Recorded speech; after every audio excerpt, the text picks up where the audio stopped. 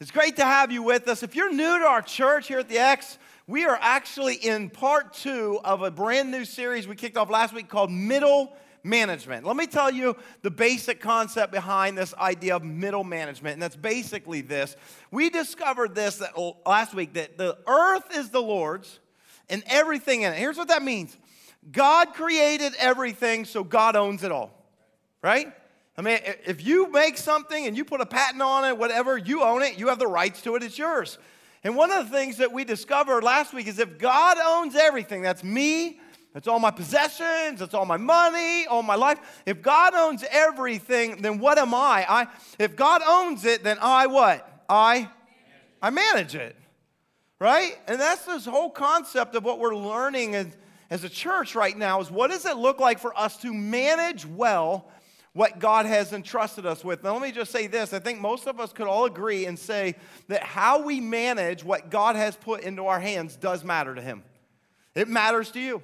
How someone manages your retirement portfolio, oh, I bet you it matters to you, right? And so we need to understand this one truth, and that is this, that if we will align ourselves, if we will manage well what God has entrusted to us, here's a promise that we learned last week from Jesus. Jesus said this, if you are faithful with a little, then He will give us more. And I don't know about you, but I like the sound of that. I like the thought of that. In fact, I think most of us, if not all of us, would say, I would like to be blessed. I mean, if God can bless my life, and I'm not just talking money, but I would like that, health and family and relationships and career. I'm like, sign me up. I want to experience that. And so that's what we're learning together. What does it look like for us to manage well what God has entrusted us with, and therefore putting ourselves in a place to experience His blessing? Now, if you were here last week, we kicked off the series, and we had these books on our campus called Beyond Blessed by Pastor Robert Morris. And I really love his approach to understanding the blessing of God, and not in a selfish, not in a prosperity message type of way, but balanced biblical way. What does it look like to experience the blessing of God in our lives? And so we did something as an investment in all of you. We decided we were going to go ahead and buy a bunch of these books and then sell them to you at a reduced cost. We're going to buy part of the book. And I wanted you, if you want to experience more and more and understand this, I said, why don't you make a small investment, $7 for a hardbound book of something that if you will read it, I'm telling you, it'll inspire you, it'll challenge you, and it can change your life. And so here's the cool thing. We had these on our campuses last week, and guess what? They were sold out really fast. I mean, people just lined up to buy them. And so if you were here last week and you didn't get a chance, we have more of them again this week. So stop by your resource area at your campus and go ahead and pick up a copy of this. I think it'll be an incredible supplement to what it is that we're learning together in this series. So I want to encourage you to do that. Now today you're in luck. If you came to church today, you picked maybe the best weekend out of the entire series to make sure that you're here. Because what I'm about to share with you today, I believe is probably the most important, I think surely has maybe the most potential of this entire series to change your life. Like that's how much I believe in what I'm about to tell you today. This is one of the most significant things. And so I just want to say this up front, that maybe if you're here today at one of our locations and you came with somebody or someone invited you or you thought, man, maybe I should try church, and you're not a Christ follower. Let me just say something. If you're here and you're not a Christ follower, first of all, I'm glad you're here, okay? Like we're excited that you're here at church. You are welcome here. You don't have to believe what we believe to belong. We say that all the time. And maybe you're just kind of like, I don't know, I'm just trying to learn this. I don't know what I believe, and I'm not sure I believe what you believe. That's okay. I just want to say that's okay. Today's message, and maybe this whole series, is more geared for someone who says, I already believe in Christ. Okay? And so what I want to say, though, I think you're going to get something out of this. Here's my message to you. This old phrase, maybe you've heard it before, eat the fish, spit out the bones. Have you ever heard that phrase? Eat the fish, spit out the bones. Basically what it means is this. If something I say is helpful for you, then take it and apply it to your life. But if there's something you're like, that's just weird, I would not do that. That's crazy. Then just go ahead and leave it. Just spit out the bones, okay? And let me tell you why this is so significant. Because those of us who are Christ followers, we happen to believe that what God has shared with us through the Word of God, through the Bible, is God's desire for how He wants us to live our lives. Amen? Like we think that it's, honestly, I personally, I feel like it's actually the best way to live. I think God, the creator of all of us, knows. And so our goal is to align ourselves with what Jesus says so that we can experience all that God has for us. And that's our approach. And so if you are a Christ follower, what I'm going to share with you today might be some of the greatest advice you will ever hear financially. You could pay money to a financial advisor and you will not hear what I'm going to share with you. And I believe it's more powerful than anything you can hear from a financial advisor. I know it's tall order, but I'm just telling you what I have to share with you is so impactful that you want to lean in, take notes. You're going to want to wrestle with this, okay? Because I want to talk about our finances and what it looks like, okay, to order our finances in such a way that God can bless them. Now, I know some of you might be at church and you showed up, maybe you're new, and you're like, oh, why are they talking about money of all weeks to go to church? And they're talking about money. Do you know why we feel like that sometimes? Let me just speak to it. The reason why we sometimes don't like to hear or don't want to hear anything said about money is because we in our minds think that our money is a personal and private matter. I mean, we just all believe that. Let's just be honest. Like we don't go around and advertise, hey, you know how much money I paid for my house? You want to know how much I paid? You want to know how much I paid for it? You want to know how much my payment is? No one does that, right? We don't go around and advertise how much we paid for our brand new car.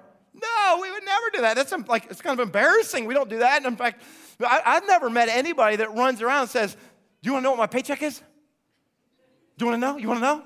You want to know how much money I make?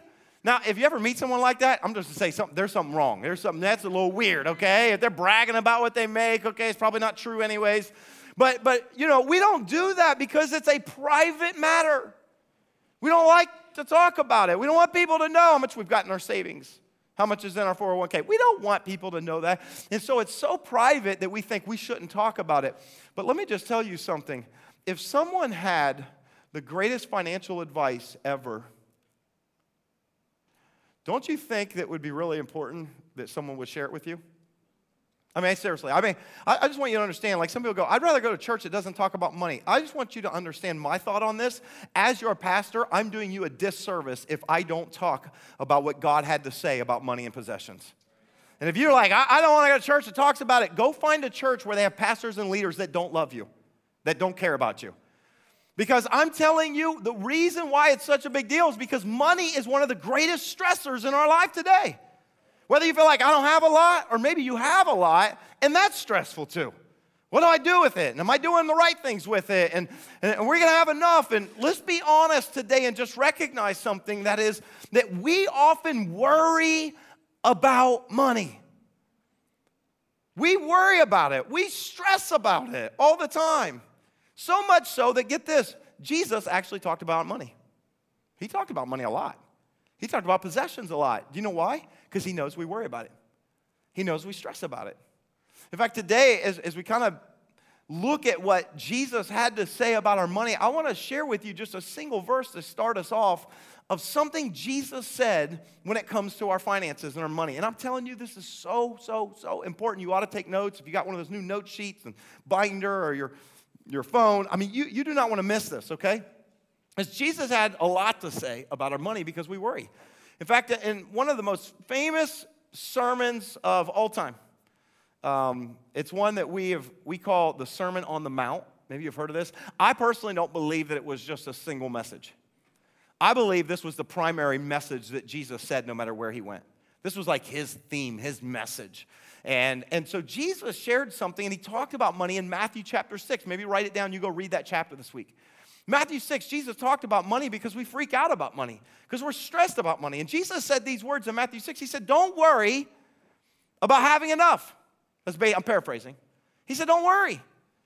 We worry all the time. We worry that we don't have enough for our kids. We worry we don't have enough at the end of the week. He said, stop worrying. In fact, he said this. He said, do you know who are the people that worry the most? He said, the people who don't know God as Father are the ones that worry the most. He said, you know why people, and this is in our world, do you know why they worry so much? If you don't know that your heavenly Father loves you so much, and he's the one that created everything, and he has everything at his disposal that he could bless you with, if you don't know that, it only makes sense that you're just going to chase and run after everything that you think you need. And so he says, you people, we worry about what we eat, what we're going to drink. He says, you don't need to worry about all of that. He said, let me give you the antidote. This is so critical. Let me give you the key to kind of flipping this around. If your finances are upside down, you're going, I don't know what to do, and we're stressed and all this. What I'm about to share with you, you're going to go, that's it? It's so simple, and yet it's also one of the hardest things to do. Here's what Jesus said, Matthew 6:33. Put it up. He said this, seek what? Come on, let's say it again. Help me out, Lancaster. Everybody help me out. He said, seek first God's kingdom and what God wants. First things first. Seek first God's kingdom and what God wants. Notice this next word, then. This is an important word because it speaks to the order of things. Then all your other needs will be met as well. There's something that Jesus wants us to understand about God and the way he thinks about us, the way he feels toward us. There's something he says, if you will put God first. Do you know that when Jesus said these words, you go read the context, he's talking about our money.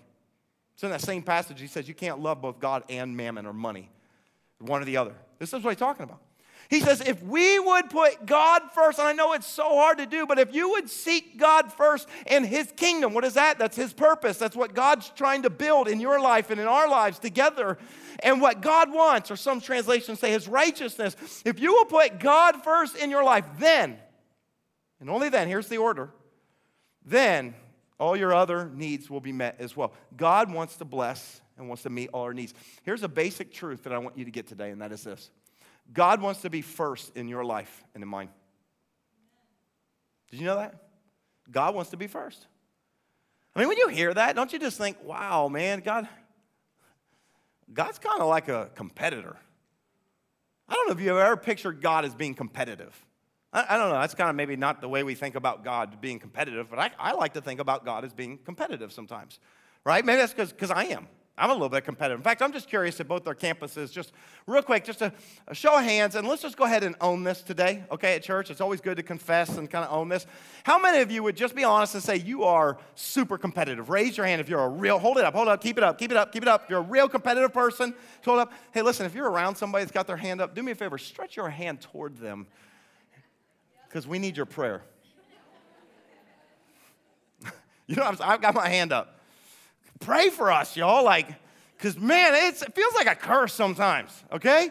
I am that person that is super, ultra competitive. Like, if we're just going to meet somewhere, we're going to carpool, we're driving to a restaurant, I'm going to try to beat you. And I know you may not even know it's a race, but I'm going to still try to beat you. I'll pass you on the road, and because I just want to get there first. Okay, I mean, it served me well when I played sports, okay? I would just kind of push through, and I want to be first, and there's grit and determination, and that's great. And here's the thing, when it comes to being super competitive, here's what I've discovered. Not all of us are this way. You know, not all of us are this way. I found this out because in my family, I am kind of super competitive. And but my wife and my older daughter are not that competitive. And I don't even understand that. You know, like, hey, you want to play a game for fun? What do you mean for fun? Like, who plays games for fun? I play to win, right? That's all I do is win, win, win, win. That's all I ever do. And so, you know, when we play games, you can tell who the real competitive ones are. And the other day, this was funny, Friday we picked up our youngest daughter, Audrey, from school. My wife and I did. And she gets in the car, and I start talking to her about track and field because I got an email from the school, and she signed up for track and field, which is awesome. Like, we've been pushing her for a long time. Like, you ought to run track because, every year in school, like, when they would do foot races in gym, she would beat all the girls and all the boys. And we're like, yeah, you need to kind of show them who's boss, right? It makes me feel proud, you know? And so I kept telling her, you got to run track. So this year, she signed up for track. I was like, all right, this is cool, you know? And by the way, I don't know if you know this, I was a little bit of a track legend in my senior year in high school. And Maybe not quite legend. That's more in my own mind. But I did. I ran track. And so she gets in the car, and she's in there, and I'm talking to her about track. I said, hey, track practice starts on Monday.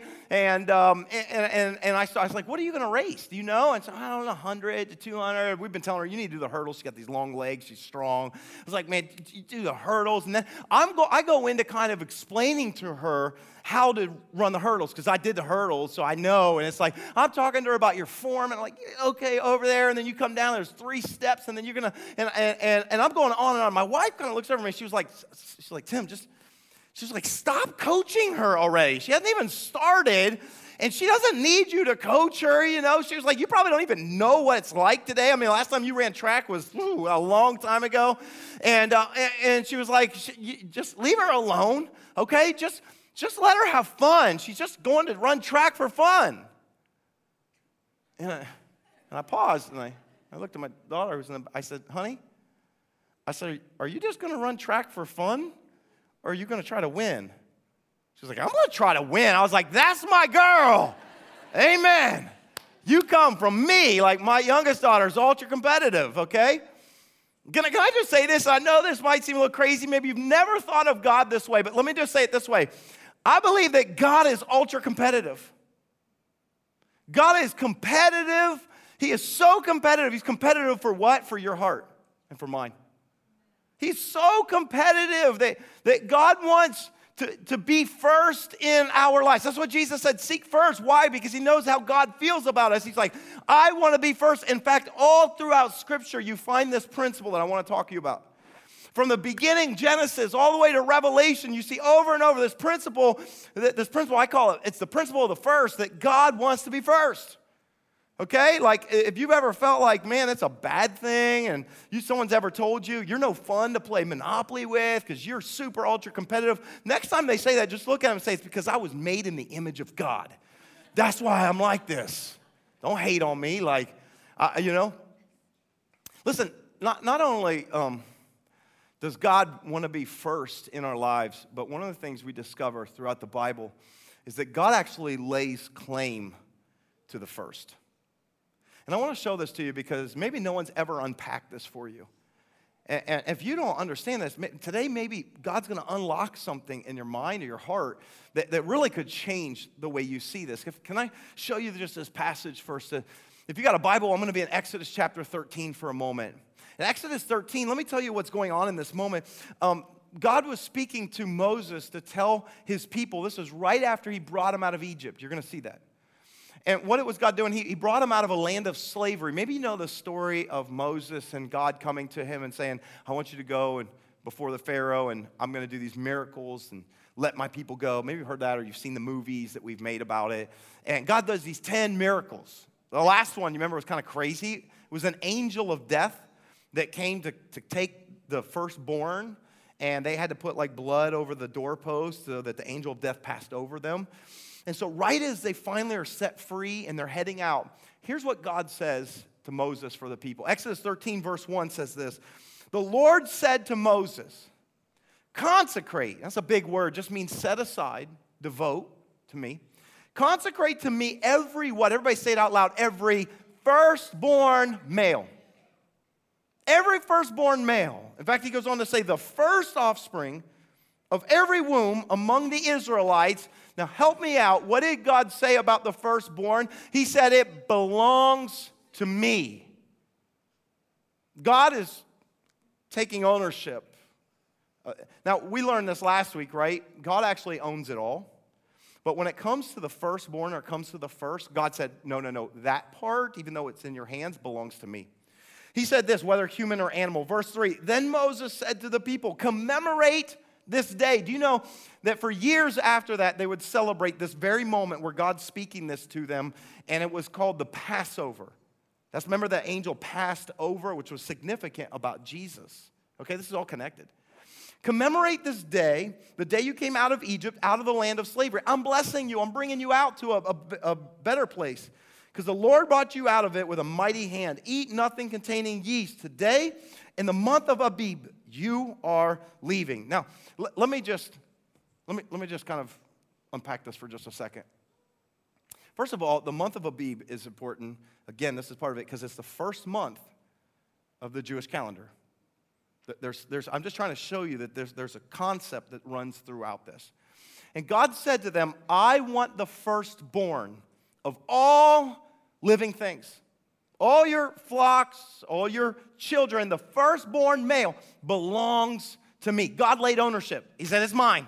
I know all of it's God's, but when it comes to this, he said, the first belongs to me. That's the first truth you need to get this. This principle about the truth is this. The first belongs to God. The first belongs to God. That's what he said. It's mine. I get the first. Now, here's how they did this, just so you understand. I mean, how they would do this back in ancient times is they would actually sacrifice animals to God as a form of worship. That's what they do. And so you had a firstborn baby sheep, the male, in the flock. You would literally go and they would sacrifice. I know it seems barbaric, but that's what they did in ancient times. And they say, wait a minute, did God ask them to sacrifice their firstborn male children? No. God was not expecting. In fact, God is the author of life. God would never ask them to do it, okay? What God did was he put in place, just so they understood this principle. This is why it's so important. He put in place an opportunity for them to redeem their firstborn sons. They would never offer a sacrifice, but here's what they had to do. They had to give money in place of that to redeem their firstborn male. This is what they had to do. And so God kind of builds this whole thing and says, listen, the first belongs to me. Now, here's a great question. If God made all of it, it's all his anyways. He made all the sheep, he made all the goats, all the donkey, all that. If God makes all of it, why does God care? Why does God care that much? That's a great question. Well, let me help you understand contextually why God cared so much. He had just brought them out of Egypt. Where were they? They were in this land, were enslaved in Egypt. And if you knew anything about Egyptian culture, here's what you'd understand. That it was a very polytheistic culture. They did not believe in the one true God, the creator of heavens and the earth. They didn't believe that. They believed that there were tons of gods. In fact, the pharaohs themselves believed they were a god. And they would have gods that they say, oh, the fertility god, and if you can't get pregnant, you need to worship to this god, and they would make a bull and a shape, and they would bow down and worship, and everything they couldn't understand, they turned it into a god. Well, why do you think this bothered the God so much? It's because God's like, I made all that, and I don't want to compete with the things I created. I'm not going to compete with those. Do you realize that the position of God, do you realize that God, what he's saying is position matters, order matters. Remember the whole thing we're learning, the order, the priority, everything matters to God. How much so? Well, God did this when he gave the 10 Commandments. Do you know what he said was the very first one? He said, you shall have no other gods before me. God's like, I don't want to play second fiddle. I want to be first. In the words of the incredible poet, some of you probably know him, his name's Ricky Bobby. He said this, he said, if you ain't first, you're what? You're last. That's how God feels. God's like, I'm not okay with sharing this. If I'm not first, I might as well be last. God cares so much about this, and so God instituted this principle of the first. Now, here's what you need to know when it comes to the first. This isn't just about money. What it is really God wants to be first in every area of our lives. Your worship, your heart, with your thoughts and your time. I know it's hard to do, but I'm just telling you how God feels. God says, I want to be first in your life. By the way, I think that's why it's so significant that we come together as a church and we gather to worship God, that we make coming to church a priority. You know what we usually do? We usually gather on the first day of the week. Why is that so significant? Because a lot of times we say, well, I don't have time, or it's not as important. But what we're learning is that priority matters to God. The order in which you do things matters to God. It really does. And so when we gather and we say, God, I'm going to give you the first of my week, and we worship, I know you might go, well, I could be sleeping in, and I could be out shopping, and I could be working on the house. Or you could say, God, I'm going to put you first, and then God could bless the rest. What about your day? God wants to be first. Can I suggest something to you? Sometimes I have this process that goes through my mind. I think this, I am so busy. My life is so busy today, I don't know that I have time to sit down and read my Bible. I don't know if I have time because I'm so busy. Can I maybe just suggest something that Jesus is trying to say? Remember, he said, seek first God's kingdom, and then all these things. What if something supernatural would happen if we would actually dedicate the first portion of our day to God? What if it would change the day? What if it changed the trajectory of our day? Literally, if we just put him first. And so God tells us, he says, listen, I want to be first so badly in your life that I'm just saying, just put me first. And so he said, I claim the first. Now listen, this was more than just an animal. This was more than just a firstborn son. Listen, God expanded this to say of everything, of all our increase. In fact, a few chapters later, in Exodus 23, verse 19, here's what God said to him. He said, bring the best of the what? Say that word out loud. Of the first fruits. That's an important word. Of your soil to the house of the Lord your God. Now, what were the first fruits? Well, you got to remember, they were an agricultural society, okay? And so if you didn't have sheep and goats, if you weren't a shepherd, you were a farmer. That's how you survived. That was your income. And so they would plant in fields, and then God would bring the rain and sunshine, and then when it was harvest time, they would go around and collect, maybe if you've ever had a garden at your house, and you kind of plant and you wait, and you kind of cultivate the garden, and then all of a sudden, boom, there's fruit and there's vegetables. The first fruits would mean the very first that they take off the vine, God says, bring it to me. And not just any part, but the best of the first fruits belongs to me. He said, you take it to the house of the Lord your God, the house of worship, your place where you worship. This is what God said all throughout. Now let me ask you a question. I just want us to process this. If God laid claim to the first of all of our increase, and I know you're like, well, I don't really have much in my garden, but I'll give him some fruits and vegetables. But for most of us, let's just be honest, like what are our first fruits? It's our income. It's our paycheck. It's how God blesses us with the mental ability and the physical strength to earn a living and what we do in our careers. Okay? That's our first fruits. That's what would be part of it. Let me ask you this question. What do you think happens if we decide to keep the first ourselves? Just think about it. If God said that's mine, because I know, but I'm going to keep it myself, how do you think God feels about that? You don't have to wonder how he did. He actually told his people how he felt about it.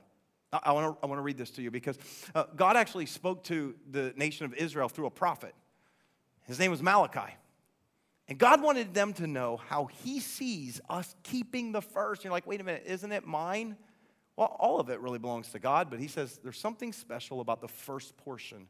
And here's what he said in Malachi chapter 3, verse 8. He said this, will a mere mortal, that's you and me, humans, rob God?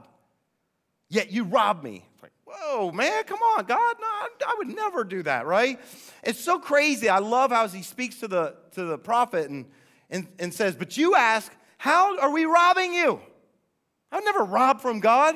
And what was God's answer back? Come on, help me out. He said, in what? In tithes and offerings. Now, this is kind of crazy, and maybe this is new to you. I just want to say this, and maybe you've never heard this before. I don't want to assume. I've actually had people come up to me and say, I heard you say this tithe thing, and I don't know what it is. Well, let me explain it to you. The word tithe, okay, literally means a 10th part. Or we would say probably more like 10%, okay? 10% of it. And throughout the Bible, we're actually given this picture, we're given the command, we're given all this stuff where God says that you're to take a tithe. I believe it's a measurement of the first fruits. A tithe. In fact, God told the people of Israel in Leviticus 27:30, he said this, a tithe of everything from the land. He said, whether it's fruit from the trees or crops from your soil, he said this, it belongs to me. It is holy, set aside, consecrate. It is holy to me. This is what he said. He said a tithe. Now, here's the thing. I know some of you are hearing this first time. You're going, 10%? That's a lot. Holy cow, like 10% a tithe. Now, let me just say this. I run into every once in a while some Christians that have heard from somebody else or, I've heard them kind of make this argument. They're, wait a minute.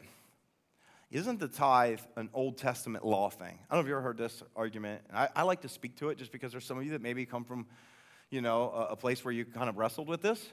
And you say, a tithe, isn't that an old, aren't we New Testament Christians? Amen, we are, okay? I believe that there's a new covenant. That's what the word testament means, through Jesus. And this old covenant was with a nation. I totally agree with that.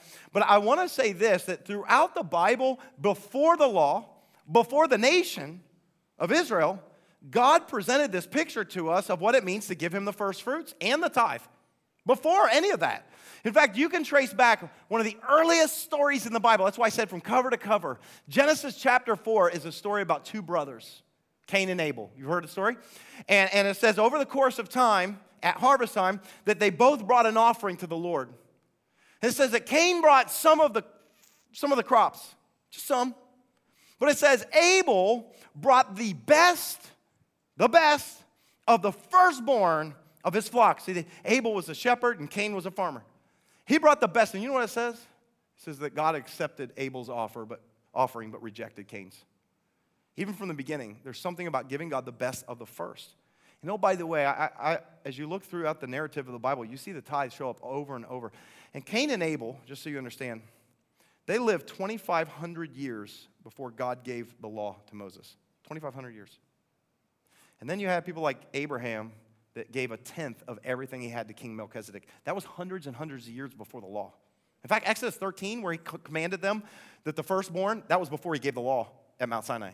Okay, and so what I'm trying to say is that, and Jesus upheld this, Matthew 23:23. I believe that there is a principle in this. The tithe is the first 10%. It's a tenth. He says, belongs to me. Now, here's what an offering is. You say, what's the difference between a tithe and an offering? An offering is anything that we want to give above and beyond the tithe. That's what an offering is. And so if you've ever been prompted to give to, like, you see a missionary and you want to, like, I want to help support them, or maybe someone going on a mission trip, or maybe a cause at work, whatever, that's an offering. Or when we do a building campaign or end of the year and say, this is what we're going to do with it, when you say, I want to give, that's an offering. And here's what God said to him. He says, you don't understand. When it comes to the tithe, comes to the offerings that I've prompted your heart to give, and you withhold them from me, like, God says, do you understand, like, the way I see it, you're robbing me. I know it's kind of extreme. And in verse 9, here's what he went on to say. He said this, you are under a curse. The whole nation of you, you're under a curse because you're robbing me. Like, that's strong. Like, whoa, are you kidding me? Now here's what I want to say about that, okay? And I want to show you. Before you feel like, wow, that's heavy, that God would feel that way, I just want to tell you my perspective on this. My perspective is when you withhold from God the first, you're actually not robbing him as much as you're robbing yourself. You don't even realize how you're robbing yourself. I mean, God's perspective, he says, well, you're kind of robbing from me, but it's deeper than that. Here's why. Because in Malachi 3, verse 10, here's what God said. This promise is so incredible. God said this to them. He said, bring the whole tithe into the storehouse, that there may be food in my house. The house was a place of worship. That was the house of God. Here's what God said. Look at these two words. He said, test me. Try me. Test me in this. Okay, well, how are we supposed to test God? Says the Lord Almighty, and see if I will not throw open the floodgates of heaven. Okay, I'm liking this now. And pour out so much what? Everybody say it. So much? Oh, that's what we want. Yes. You said floodgates? You're not a little drip, but I'm just going to open up the heavens, right? Like we experience rain here in Ohio. You're going to open up the heavens, the floodgates of heaven, and pour out so much blessing that there will not be room enough to store it. I don't know about you, but I like that. I mean, that sounds great, and I do believe that God has the ability, listen, to bless us in our lives if we will order our finances in such a way so that we give to God what is rightfully his, for what? His kingdom and his righteousness are what God wants to do in the earth. That's what it's for. Now, let me just say this. Good stewardship begins with the first. So we're talking about being a good manager. Good stewardship begins with the first. First things first, we have to get the order right. Because here's what I want you to understand, this truth, and that is this, that God is the one who blesses us with 100% of all that we have. Do you know that? Everything that we have, God is the one who blesses us with all of it. In fact, I want to show you just this picture, and so I appreciate God coming to help us. We got God. Put your hands together for God. Oh. Well, thank you, God, for this blessing. Look what God just gave me, right? And here's the beautiful thing about a pie. Thank you, God. A beautiful thing about a pie is, if you ever, like school, you have pie charts and all that good stuff. Here's what's really cool about it. We all have a full pie. Now, your pie might be different than someone else's pie, okay? You might make more money, you might make less money than someone else, but listen, it's all our pie, 100%, no matter what, whether it's, it's your pie, my pie. And here's what I've discovered. Everybody wants a piece of your pie. don't they? In fact, oh, hello, especially the banker. You ever notice the banker always got their hand out and want a piece of the pie, all right? And here's the thing. We need a house, right? We need to live in a house. I mean, there's nothing wrong with that. And so, when it comes to, your pie and you get paid, one of the first things that you need to do is you got to pay the banker. You got to pay the mortgage, right? I mean, this is really important. You know what they say about when it comes to your financing your home? They say that you should probably not finance anymore. Oh my goodness, look at that. They say you probably shouldn't finance any more than about 25 to 30%, in other words, of your income. So if your income, no more than 25, 30% of your monthly income should go toward your house. But you all know to live, it's more than just a house. Come on, we need the lights on, and we need the AC. And so I gotta have me some AC. I just can't. I'm not the open the window kind of guy. I want some AC, and then I run into sometimes some people, and it always kind of shocks me. There's some people when they're struggling financially, and yet the necessities. You gotta have your necessities. I get that. You gotta have a house, water. You need to have cable TV. I mean, these are the necessities of life. And I talk to some people, and they're like, yeah, they pay $200 a month for cable TV. I'm just going to say something. That's a lot, okay? And so there. I don't want to give you any more, so just get out of here, right? I mean, because that's what happens. All of a sudden, I had this beautiful pie, and then all of a sudden, everybody wants a piece of the pie. Oh, including my family. Put your hands together. Come on, look at these gorgeous ladies. Come on. Man, God has blessed me, hasn't he? I know you're looking at me thinking, my gosh, how did he pull that off? I understand that. Oh, I understand that. How did he pull that off? Well, I dropped that. Look at this. I got a little ice. This is my pie anyways. This is my pie. You know why I see family? This is what I would say. Your family is not a bill. They're a blessing. Amen? Come on, I mean, having family that God blesses us with, the Bible says that he who finds a wife finds a good thing from the Lord. And so, having a family is also expensive. It costs a lot of money. I mean, there's a lot of things. And so my wife, she, actually, I just want to say this. My wife is phenomenal. She is not one of those shoppers and has to buy new clothes all the time. She is really conservative when it comes to that. But I did find out of being married for a lot of years that one of the things that really gets my wife's heart more than anything else is she loves vacations. My wife loves vacations. You stick her on a beach somewhere and she'll be happy for the rest of the month, okay? I mean, that's the way she is. She's like, can we go back? And then I found out something else about her. It's not just a beach, because it's got to be a beach. But then my wife, you get to know her, loves Disney. And if you've ever been to Disney, you better just get ready to fork over your money to the mouse, right? And then my youngest daughter, Audrey, as I said, she's going to be a track star, set new records. And so a couple of weeks ago, she's getting ready. I had to buy her some new running shoes. She's like, Dad, I need running shoes. And so, wow, look at that. And track spikes, right? You got to do track spikes. Those are coming up. I think we got to buy those this week probably. And then my older daughter, Lauren, she's awesome. You get to meet Lauren. She's just amazing, right? My oldest daughter, she's really good with money. I'm just going to tell you this. This is so cool. She's a saver, not a spender. I love this. And so she doesn't buy a lot of things, and she doesn't ask for a lot of things. You know what her thing is? You know what she loves to do? This is cool. She loves to go on mission trips. Isn't that amazing? How proud would you be? Her kid loves to go on mission trips. And so, she wants to go on mission trips, and we've helped her out before. In fact, she's been on 5 mission trips and going back on a 6th one again this year. So that's pretty incredible. And so, I want to be able to help her out. But you know what's crazy about her? This is really cool. She actually doesn't like us to pay.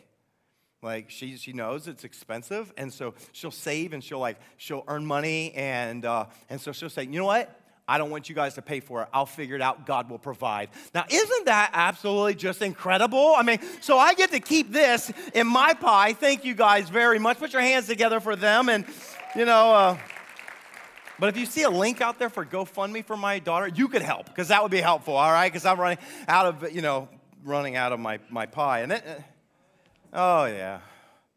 And then there's the car.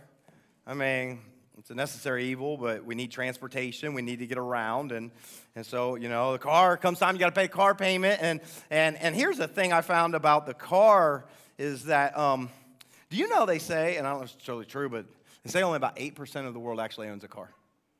So that's why I say if you have a car, can you just consider yourself you're already blessed, right? And here's one of the things that I found about car dealerships. They love you so much. They want to bless us so much. Here's what they do. They won't even talk to you about the price of the car.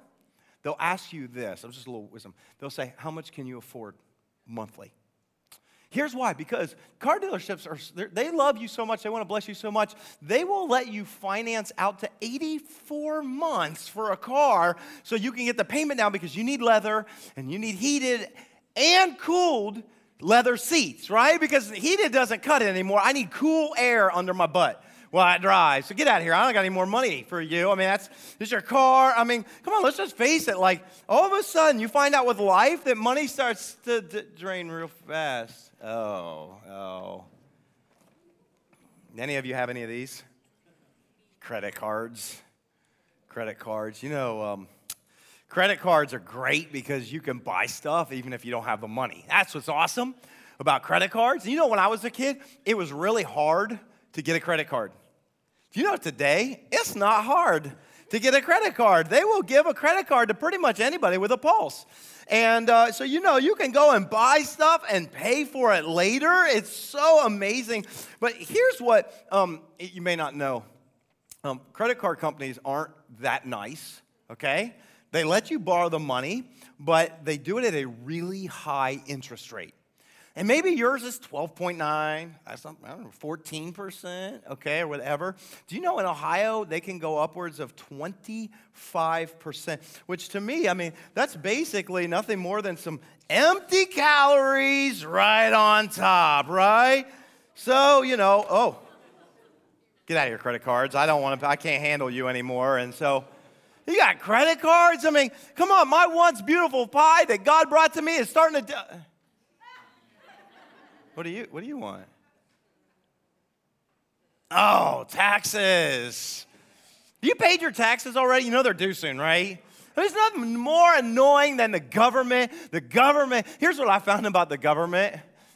They want to be first too. Do you know that? In fact, they want to be first so much that they actually don't trust you to give your taxes as a citizen. So they passed a law that requires your employer to withhold it and send it to them. And so, you know why? Because they want to be first. And so I don't know, maybe how good of a year you've had, and maybe your tax bracket's only, 14%, or maybe you did a little better than that, and it's kind of maybe more like 24%, 26%, or 32%. We complain about having to pay all those taxes, and we sometimes forget about the fact that if we have to pay them, that somehow we've been blessed with making money, right? And so, I don't know about you, but it's annoying. I hate paying taxes. Get out of here, IRS. I don't like you. You definitely look the part. I love it. That's, and man, I'm telling you what, it is disappearing really fast. You know what I'm talking about? Hey, what are you doing back out here? I need an education. Oh, you need an education? Oh, you know what? I mean, I'm telling you, it's hard to... You're a parent, and you're like, it's just enough to get by, and then all of a sudden they graduate, and now they're going to go to college, and they're going, are you going to help? Are you going to help? And do you know college costs a lot of money these days? In fact, tuition keeps climbing and going up. It's more and more, all the time. In fact, I found this out. At Ohio State, which, come on, go Bucks. I'm all for a state university with room and board. If your kid says, I want to go and live there, it's going to cost about $22,000 per year. 4 years, just a mere $100,000 it's going to cost. By the way, if they decide that they want to go to, I don't know, a more private college, say, I don't know, Otterbein. Otterbeин's a really good school. Maybe got Otterbein alums. I don't know. I went to their website, and they said all their tuition, books, all their other fees, room and board comes to about $42,000 per year. So, how I feel like as a parent? I can never save enough for that. So I just got to keep shoveling it out. I will say this. I am really fortunate to have a smart, hardworking girl who chose to go to a school that doesn't cost that much, to live at home. Why? Because she doesn't want to have mountains of student debt, and neither do I. And on top of that, she was so smart and worked so hard that she got scholarships to help pay for it. So give me back some of that. I want some of that back. Come on, put your hands together. So basically, I mean, I don't really have all that much that's left. I mean, come on. And here's the thing when it comes to, I just want a little bit for me. You ever feel that way? I just want a little bit for me. For me. I want my part what's too. What's your sign say? Oh, it's upside down. My bad. Unexpected expenses. This is a big one. Oh, that's annoying. This is isn't a big it? one. Yeah, I mean, unexpected, right? Oh, you're so annoying. Like you guys have a beautiful family. I mean, but what if there was another baby? You know what I mean? Like possibly. That can't happen. Well, I mean, that's the definition of unexpected. We probably get a divorce if that happens. You know what I mean? Or like if the computer board RS-WD-40 thing goes out on the boiler at the house. You know what I mean? Then you could just, just give me some of this. What are you doing? What are you doing? I don't have a plate, so this goes instantly. I don't have that much. Please don't do that. Like, what are you doing? Yeah, or like, aren't unexpected expenses annoying? Like, things you never planned on. Like, and like, most of the time we don't think. Like the flux capacitor on the time machine. But I don't have a DeLorean. What are you doing? It's unexpected. This is so annoying. Good luck starting your car on the way home. Oh my gosh! Oh, you know what? I forgot. God. Oh, that's right. God. Oh, God. There you are, God. Man, I want to thank you for this pie. This pie was, it is so good. And I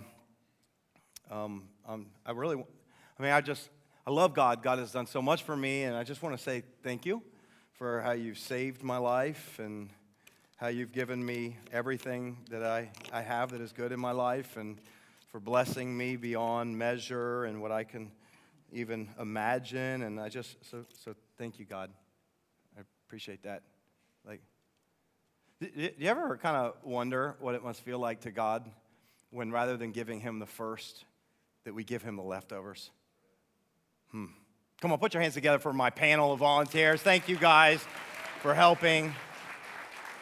You might want to take some of that with you. I guess my point in all of this was for us to visualize just a little bit. And remember what Jesus said. Jesus said, seek first God's kingdom. And then all our other needs will be met as well. That might not be everything that you want, everything I want. But God is a faithful Father that desires to do good things by his children. But we have to get first things first. We have to put God first in our finances. Because if we don't, let me just tell you, everybody wants a piece of the pie, and I get it. And all of a sudden, it's gone. And sometimes what we give to God looks more like leftovers than the first.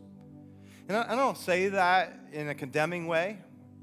I say that because, listen, I care about all of you and all of us, that we could experience the blessing of God.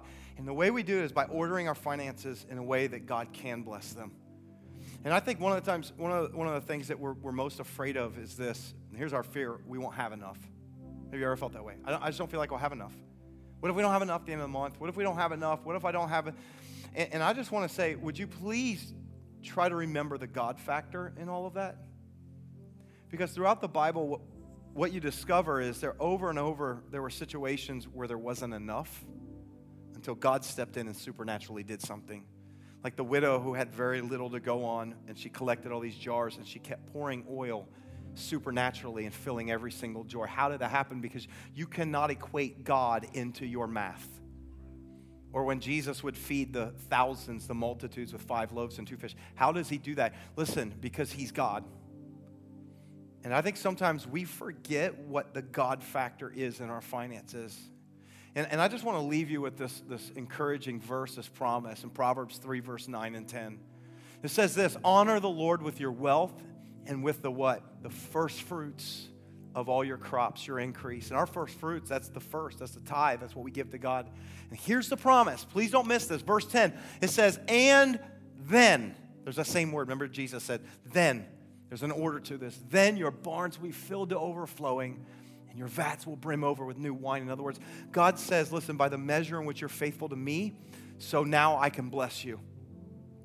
And here's my prayer for every single one of us, is that I know this might be scary, but if you have never taken a step of faith, and it takes faith to trust God with the first, I want to tell you to try God. Test him.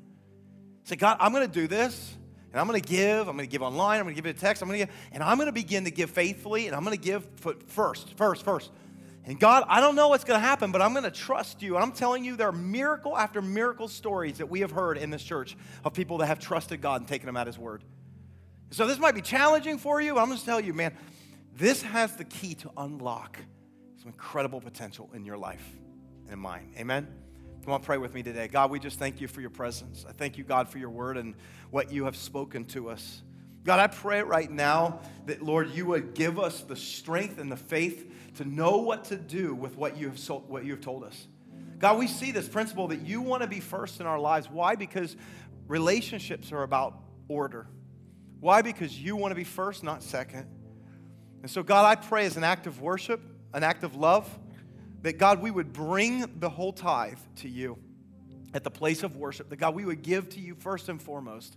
And God, I pray right now as people in our church are going to begin on this journey to trust you, and they're going to step out in faith, and they're going to test you. God, I believe with everything in me that you have already brought provision, that it is on its way. That, God, we're going to see your provision, and the greatest blessings that we can receive, I want to say, God, is not even financial, but it can be in our marriage.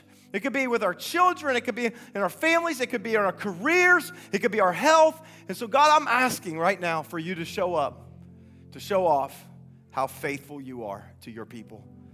And, Father, I pray right now if there's anyone here that maybe wasn't a Christ follower but maybe hearing this, says, you know what? I need to surrender my all to you. If you're here today, and the truth is this, that you have never laid your life down and given it to God, I want you to know why this whole message matters so much. Because Jesus was your tithe. Because God gave his first and his best for you and me. And that was Jesus. The Bible says he's the firstborn over all creation. And that if you will just give your life to him, that's 100% of your life. He wants to change you. And so if that's you, just say, God, will you just come into my life? Would you fill me with your presence? I want to surrender my life to you today. And I want to give you everything I have. And I pray that, God, you would help me have the strength to follow you from this moment forward. And we pray all these things in the name of Jesus, our Savior. And everyone said, come on, let's thank God for his word today.